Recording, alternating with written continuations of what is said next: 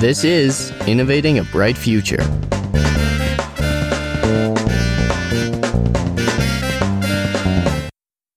Hello, we are back. Welcome to Season 2 of Innovating a Bright Future. I'm your host, Avery Krywalt, and this is the show where I walk you through the innovative and revolutionary technology driving climate action and laying the foundation for a sustainable future.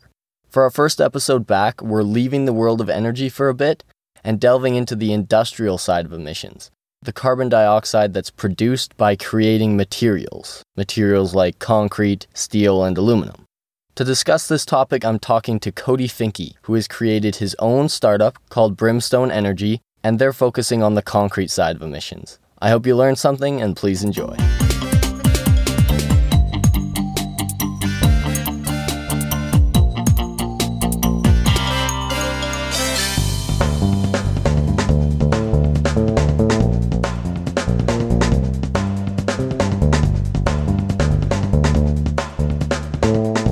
Hello and welcome to the show, Cody Finke. You are the founder and CEO of Brimstone Energy. And Brimstone Energy is a relatively new company. You're a startup company. And from what I understand, you're working to reduce emissions from industrial processes, which is one of the highest emitting industries across the world. Can you give me a little bit of insight into what you're working on and what you're hoping to achieve through Brimstone? Yeah, absolutely. Thanks, Avery, and thanks for having me. As you mentioned, we are focused on reducing industrial emissions, and we are focused right now on the cement industry. So the cement industry is particularly interesting because it is responsible for 5.5% of global greenhouse gas emissions, or about 8% of CO2 emissions. So it's about the same as cars. But most of those emissions have nothing to do with burning a fossil fuel. 60% or so of those emissions come directly from the rock that are used to make cement. So even if we used 100% clean energy, most of the emissions would persist. We are working on a process that can make cement without ever producing those emissions. I've always found it kind of interesting how highly, cement in particular, is almost equal to the amount of carbon dioxide and harmful greenhouse gas emissions as the entire, however many billion cars are on the entire planet. But it's once you think about it, I guess it's not as surprising because how often we use cement and how much of it we use for all of our buildings are on these cement foundations. And as you said, I'm interested to hear where exactly that's coming from, because I did assume that when all these emissions are coming from cement, a lot of it's coming from greenhouse gases, but apparently that's not the case. So it is greenhouse gases. It's just not from burning a fossil fuel. So of course, a greenhouse gas is anything that can absorb and re-emit infrared radiation. And carbon dioxide is a very important greenhouse gas. And this is carbon dioxide still. So it just happens that the carbon dioxide primarily comes from the rock. So let me give you a little background on that. The Earth has a natural carbon cycle. So that's carbon traveling through biology and traveling into the atmosphere and into the oceans and back into rocks. And it does this cyclically. So how the natural carbon cycle works is CO2 or carbon dioxide will enter the atmosphere potentially from a volcano or from animals breathing it out. And it will react with water in the atmosphere to make carbonic acid. That carbonic acid will rain down on the Earth. This is totally normal. This has happened for as long as CO2 and oxygen have been in the atmosphere, so a long, long time.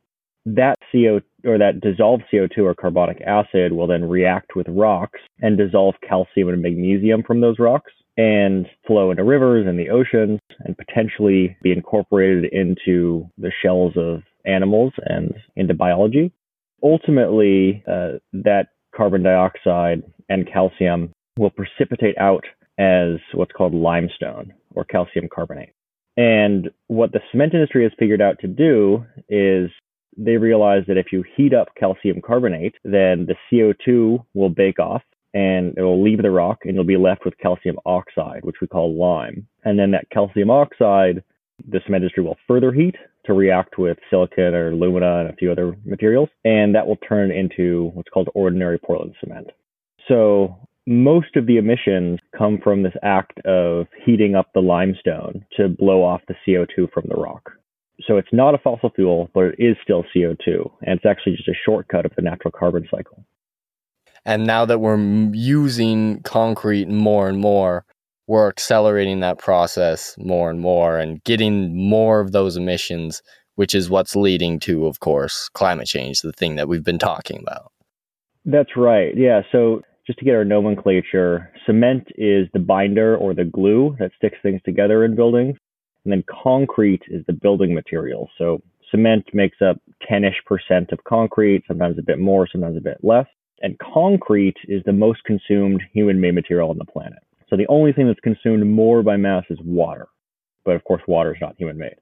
All of the emissions, or the vast majority of the emissions anyway, that come from concrete are a result of the cement that's inside. So, probably, I don't actually know the exact number, but I imagine it's something like 99% of the emissions come from the cement. The other statistic that's relevant is cement were a country, then it would be the third most emitting country after the US and China. Wow. It's hard to wrap your head around just how much that actually is. It's definitely a field that we haven't talked about on the show at all yet, but definitely should be talked about.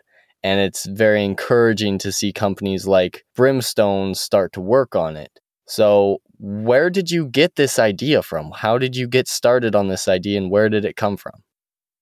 I got my PhD at Caltech down in Los Angeles. I was studying electrochemistry in my PhD, and I was working on a electrochemical wastewater treatment system. And it was specifically for applications in low-income countries. I really liked that project because it had a lot of implications, a lot of both social and environmental implications. It could help a lot of people solve a lot of environmental problems. And I was getting really into the science and engineering of this project, and we were doing some field trials in India and China.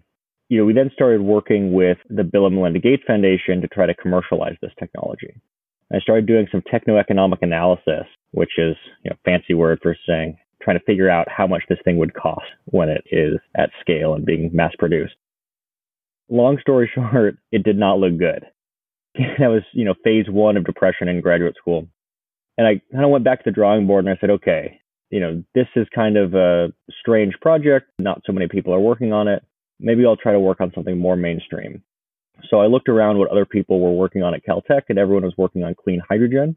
So I started working on clean hydrogen. I spent about 2 years making materials that could make a lot of clean hydrogen.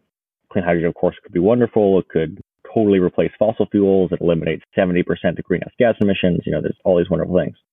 I figured that because so many people were working on hydrogen, it must be a promising technology.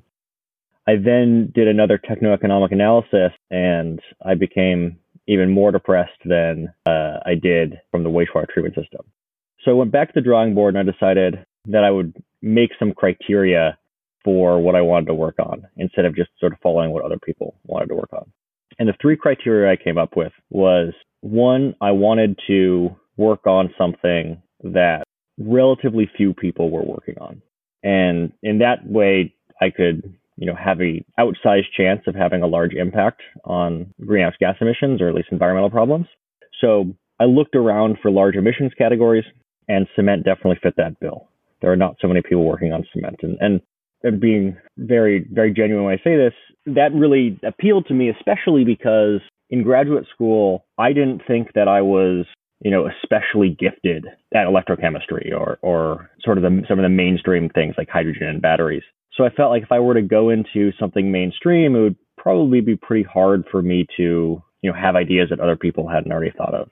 Whereas if I went into something that was less researched, there's just a lot more white space and a lot more room to have ideas. So that was criteria 1.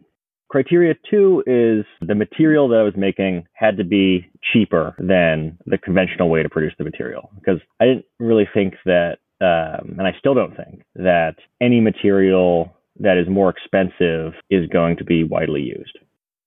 In general, people buy the cheaper thing. And, we see that with energy transitions and industrial transitions time and time again. New ways to make steel or cement do not come about because people are concerned about the environment. They come about because they're a cheaper way to make the product. So that was criteria 2. And then the third and final criteria was that And I think the most important criteria for me is that the process that I want to work on had to be lower emissions under the least cost economic scenario. Let me explain what I mean by that. There are lots of ways to power your widgets. All right, so by widgets, I think Cody just means anything that really requires power. In his case, the widgets he's talking about is the machinery he needs to make concrete. I'm not 100% sure on this because I couldn't seem to find any info on it, but that's my guess. And in general, you can always use clean energy. So you can use solar energy or wind energy as electricity. If you need heat, you can run that electricity through a resistor and make heat, and you can always make things clean energy. However, in most cases, you wouldn't ever do that because clean energy is the more expensive version of energy. I'm going to pause on that for a second because it's a little confusing. So we see headlines all the time where solar energy or wind energy is 2 or 3 cents a kilowatt hour, or maybe even less, whereas natural gas energy might be 6 cents a kilowatt hour or 7 cents a kilowatt hour. So how could it be that solar or wind is more expensive? And the answer is what we call capacity factor.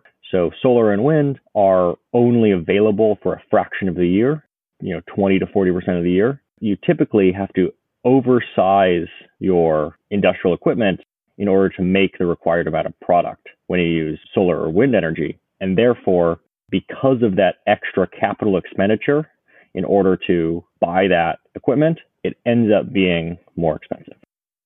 So typically, fossil energy is cheaper, at least today, for industrial processes. So the process that I'm working on was really important for me that it was cheaper under the least cost economic scenario. So typically meaning with using fossil energy. And that's because I can't predict the future. So if it turns out that actually solar and wind can't make it and we can't get cheaper energy in the long run, I want to make sure that the process that I'm developing doesn't emit more greenhouse gases. Cody laid it out almost perfectly here. So yeah, the lowest cost scenario just means that no matter where the energy for his concrete production comes from, whether it be fossil fuels or renewable energy, his process is cheaper and lower emissions than the current process. So Cody is basically guaranteeing himself a win-win scenario here, because even if the global effort to decarbonize completely collapses and we continue to use fossil fuels for everything, which would be really bad by the way, Brimstone Energy will still be the cheapest way to make concrete, and it will be the way that creates the least emissions. So I took those 3 criteria: lower emissions, a material that is going to be cheaper, and then something that not so many people are working on. And I looked at a few different processes, and I came up with some processes for hydrogen and aluminum and steel and cement. And I did the techno-economic analysis before doing years of research. The cement process was the most appealing from a techno-economic standpoint.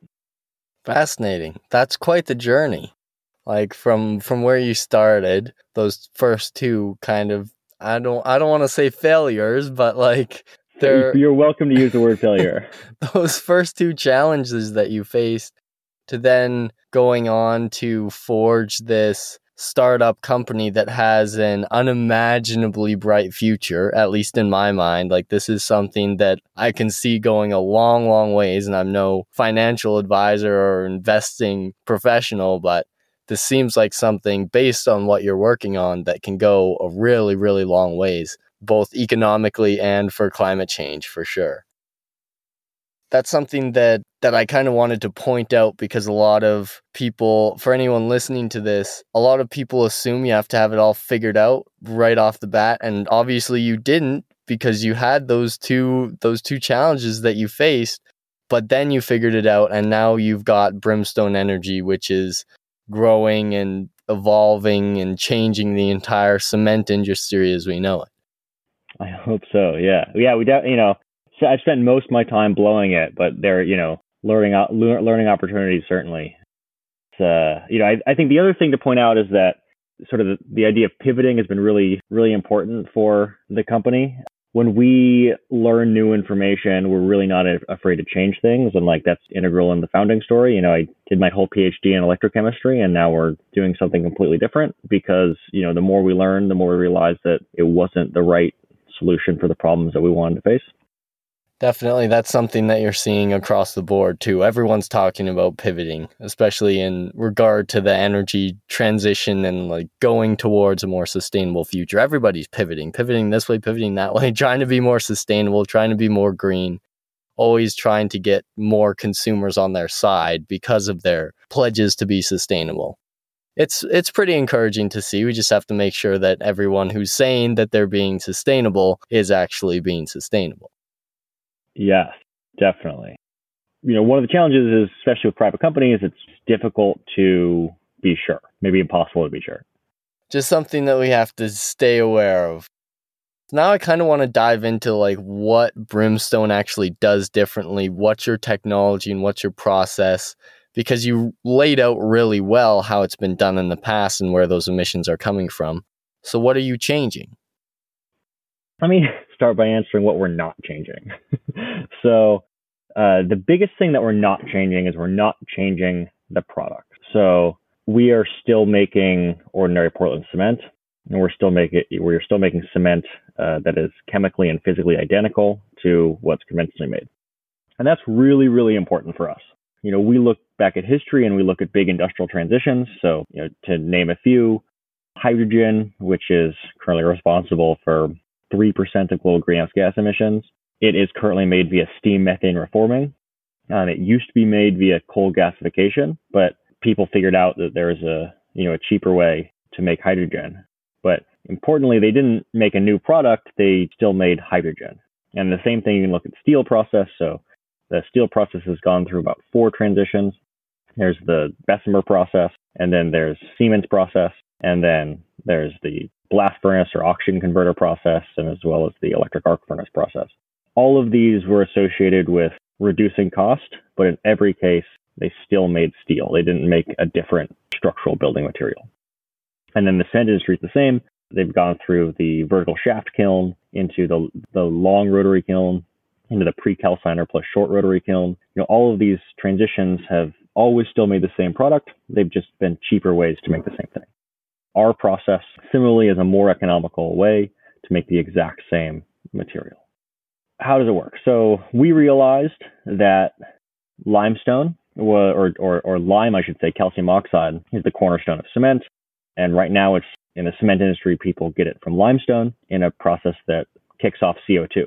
So the first thing we said is, well, we don't want to start with a rock that has CO2 in it.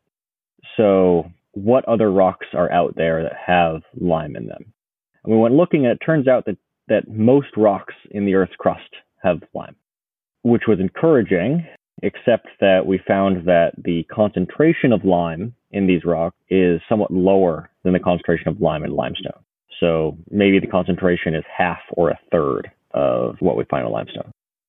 That was great. There's lime in other rocks, but it's not great because you need to mine more tons of rock per ton of cement. At that point, we almost kicked this idea to the curb, but we looked a bit further into the cement industry and realized that the cement industry has another big problem. So right now, cement is actually a combination of 2 things, a combination of ordinary Portland cement and supplementary cementitious materials, or SCMs. SCMs are byproducts of burning coal. So they're like fly ash from a coal-fired power plant or blast furnace slag from a steel mill.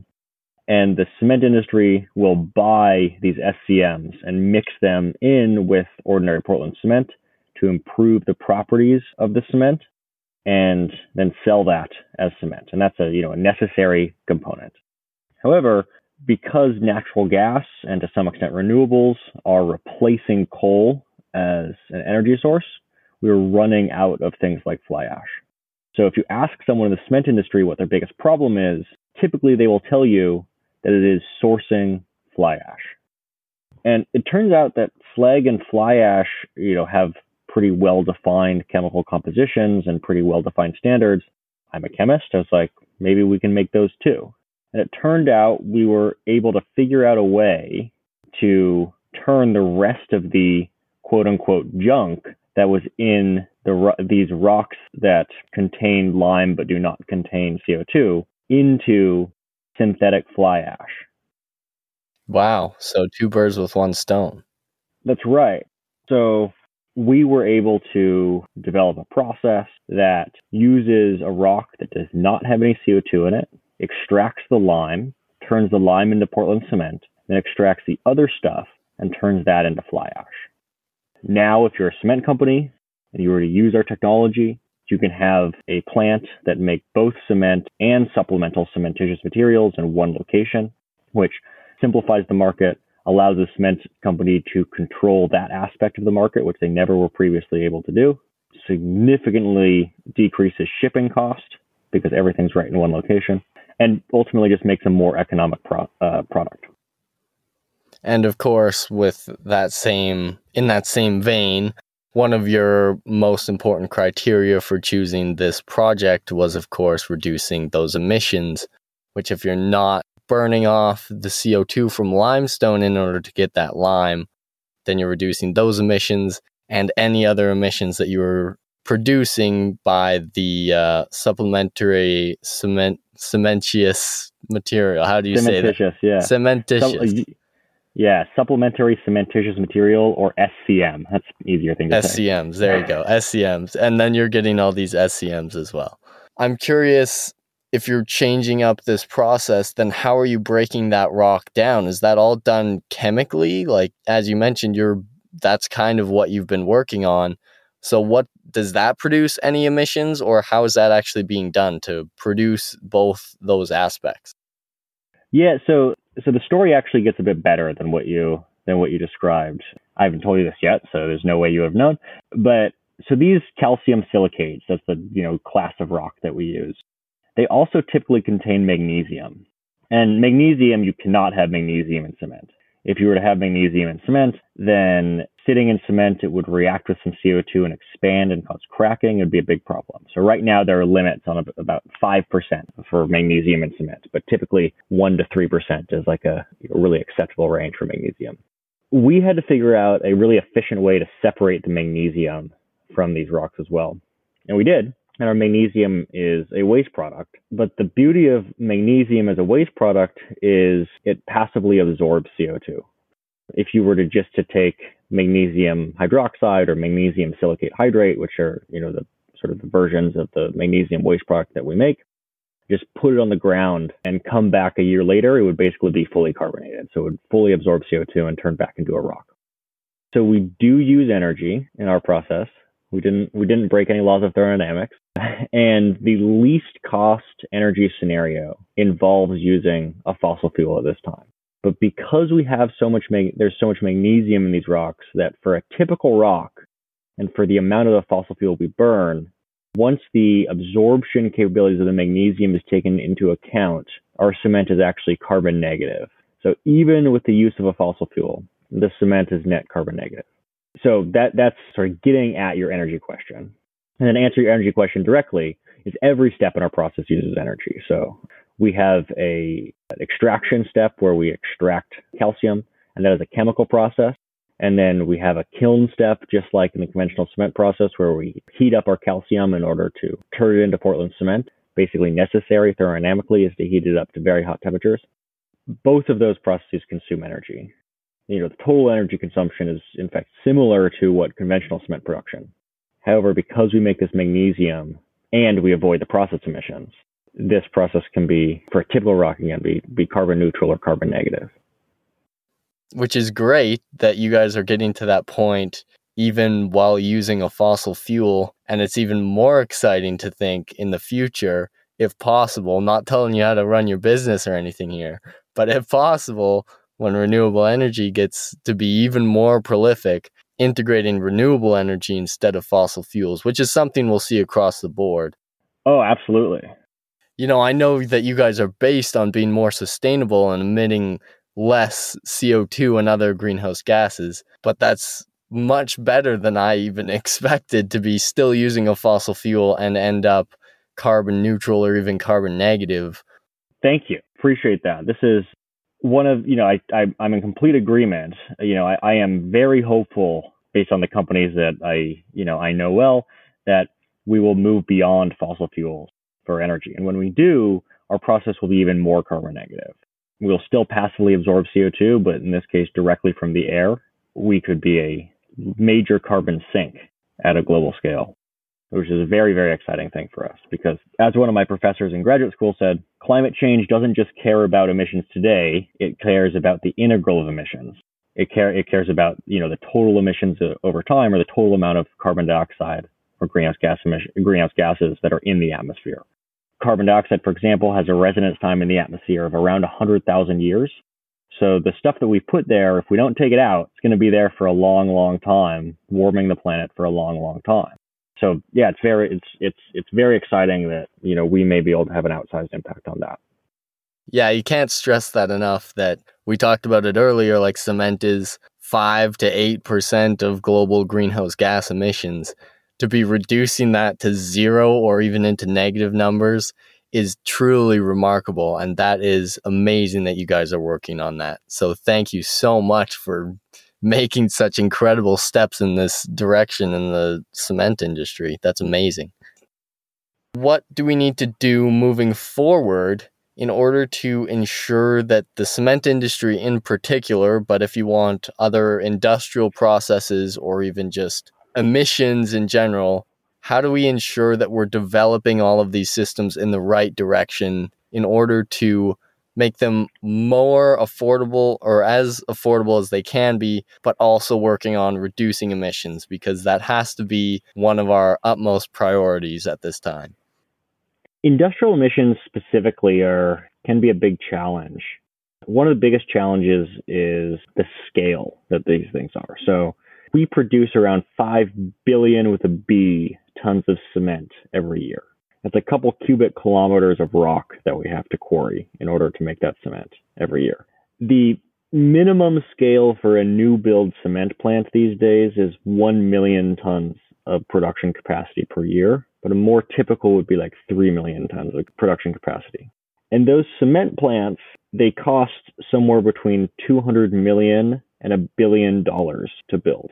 It is a lot of capital and a lot of scale. As you can imagine, the idea of setting up our own cement plant, it's kind of like a startup claiming that they're going to set up their own oil refinery. It's kind of ridiculous. It takes a lot of capital.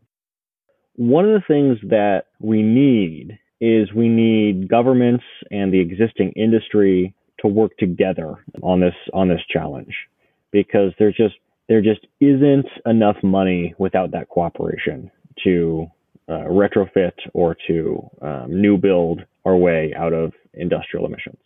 And that's true for cement. It's also true for steel production. It's also true for ammonia production or hydrogen production or any of these other major chemical industries.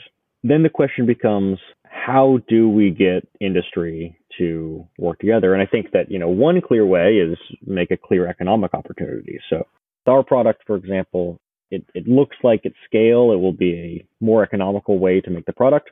So we need to have the access to capital in order to get to scale. So that comes from venture capital money and government grants. So making sure that, governments are putting money out there for research and development and also scaling of pilots so that we can demonstrate economics is really important. And then ultimately having finance, what we call finance vehicles or methods of finance, to get these things built.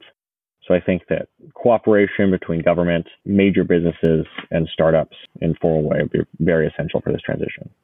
Yeah, that seems like it's kind of the sticking point for sure. When you mentioned those huge numbers of what it takes to build one of these things, I mean, you're doing great with Brimstone Energy, but you simply don't have that kind of money to build that up. So that's definitely an important part of that process.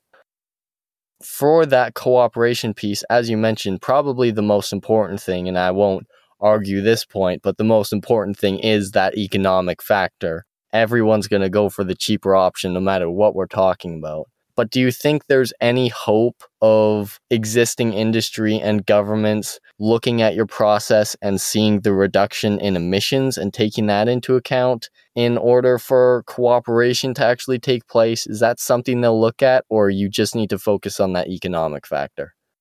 I think that the economic factor is the grease that makes that engine run. So, I think, if you look at sort of success stories within energy transitions or industrial transitions, if there's a win-win, as in an economic win and an environmental win, those are the times where we see relatively fast transitions. So the thing that I like to point to is the transition from coal to natural gas electricity. In terms of energy, it was a relatively rapid transition in the United States once the combined cycle natural gas power plant was invented and scaled to major adoption of the combined cycle natural gas power plant, replacing coal-fired power plants with combined cycle natural gas power plants. Basically, what governments and people saw was that burning natural gas, in theory anyway, cleaner than coal, and it's also cheaper than coal. So this is, clearly a better world. So let's all get together and speed this transition along. And I think that, our process, cheaper and carbon negative, seems like clearly a better solution. I am optimistic that, once we can demonstrate some scale, we can start some serious collaboration. That's awesome to hear. Yeah, I'm optimistic too. I don't know all that much about Brimstone, but from everything you told me, I'm super optimistic about where you're going from here on out. I think that's most of kind of the longer answer questions that I have for you, but I just have a couple of short ones that I want you to answer as fast as you can if you've got the time for it. Yeah, for sure, Avery. My first question is, how important is energy storage for the future of energy? I know it's not really your field, but I'm just curious what you think about it. It's incredibly important. I actually studied energy storage for a while in graduate school as a use of the hydrogen that I was trying to make. That is the one thing that could solve that capacity factor issue that I talked about earlier. So right now, renewable electricity for industrial processes is typically quite expensive because you need to overbuild your factories and only run them 20 to 40% of the time. However, if we were to store energy, we could then run them 24 hours a day, and we wouldn't have to overbuild the factory capacity, which would reduce costs enormously. Unfortunately, energy storage is way too expensive right now in general. It's not universally true, but things like pumped hydro in some cases can be very cheap. But very inexpensive energy storage could unlock wind and solar in a major, major way. My second question was actually, what do you think is the best form of energy storage? So since you've worked on hydrogen, is that your answer? Sure isn't. It could be. It's, not with current technology. I think some of these mechanical energy storage solutions are really intriguing. So pumped hydro energy storage, which is, running water uphill and then letting it run back down and spin a turbine. It's currently the cheapest form of energy storage because it's just very low capex, nothing that fancy. There's similarly compressed air or companies that move cement blocks using, chairlifts or cranes or something like that. Those all seem like they're very simple and they potentially be very cheap. Probably, pumped hydro, compressed air, or something like this. What Cody's talking about here is something I'm hoping to do an episode on eventually, but it's really early in development, so there's not a lot of companies that I could even interview for it. Basically, this storage is different than things like hydrogen or batteries because it doesn't rely on chemical change at all. There's no movement of electrons. Instead, physical forces such as gravity or pressure are harnessed to generate electricity. For example, you can use energy to lift giant weights high up off the ground, and the energy is then stored in the gravity that's acting on the weight. When the energy is needed, the weight is allowed to fall back down, which generally pulls on a cable as it falls and turns a turbine, or some variation of that kind of rigging. This is, of course, pretty hard to visualize and very difficult to explain, so there'll be a video in the show notes that lays it out nicely. This is my next question, how important would you say is individual action in the overall scope of climate change? So I think that it's very important with a caveat. Just like voting is important, individual action is also incredibly important. We can, we have our own personal sphere of influence and, we can have a lot of change by being vegetarian and, influencing our friends to be vegetarian. However, the world is really complex and the world is really, really hard. We also all can't be saint. It's ridiculous. We need to intentionally build a system where it is easy to do the right thing environmentally. And right now we do not have that system. Yeah, I think that the risk with individual action is we take the blame away from the systemic problems, our energy system and everything. So at this point we got disconnected and couldn't actually continue the interview, but Cody was so kind to take some recordings of himself to answer the last couple of questions I had. So big thank you to Cody. Thanks for being so accommodating. I'm just going to read the question before his recording plays so that you know what he's talking about. The first one is, what is one thing that people can do to make the world more sustainable or just better in general? I think this is hard because as individuals, we have limited power to impact the world. But I think that we should all try to honestly and rigorously evaluate our position in the world and what privileges we've had because of how we were born to no fault of our own, and try to get educated on how the world is connected and where the things we buy come from and what resources, and then try to do our best to, most importantly, dedicate our careers to thinking about ways that we can change the system to better, or to, I guess, treat people and the environment in more humanitarian or kind ways. And I think I know this is vague, and that's because there's no one-size-fits-all solution. What people can do is going to be different based on their circumstances. But I think that really taking the time to understand what the impact everything we have has on the world around us, and then trying to think about how that's bad and how things can be better. Based on your knowledge of the world at large and your industry, do you think that we are capable of meeting our emissions and climate goals set for 2030 and beyond? Both pessimistic and optimistic. I think that yes, we can. I think that it's literally true that it's possible. I am currently not convinced that we will, but I am hopeful, and that's why I'm doing what I'm doing. But I think that the reality is that even if we can't do it by 2050, doing it by any time is still better than not doing it. So having a goal of 2050 is good to make urgency, but we shouldn't stop trying to do it just because we can't do it by 2050. Although I think that it is possible and we should try our hardest. And finally, where can listeners find you and Brimstone to learn more?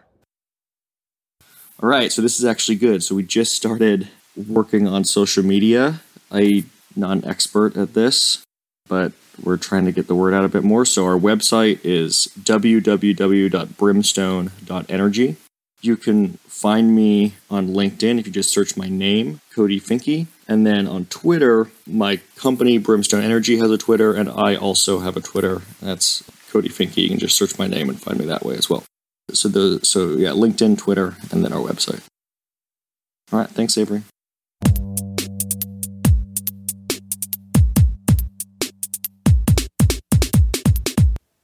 Well, I would say that was a pretty great first episode. Another big thank you to Cody for coming on. Almost 3% of total carbon emissions globally come from concrete production alone. Never mind producing things like aluminum, steel, and textiles, which is why focusing on industrial emissions is so important to decarbonizing our world. I can't emphasize enough the essential nature of the work being done at Brimstone. I'm not a financial advisor. Don't take my advice. But if you're looking for an investment opportunity, I would keep my eye on Brimstone. I really would. They have a lot of potential. Anyways, bonus episode coming Friday. Don't miss it.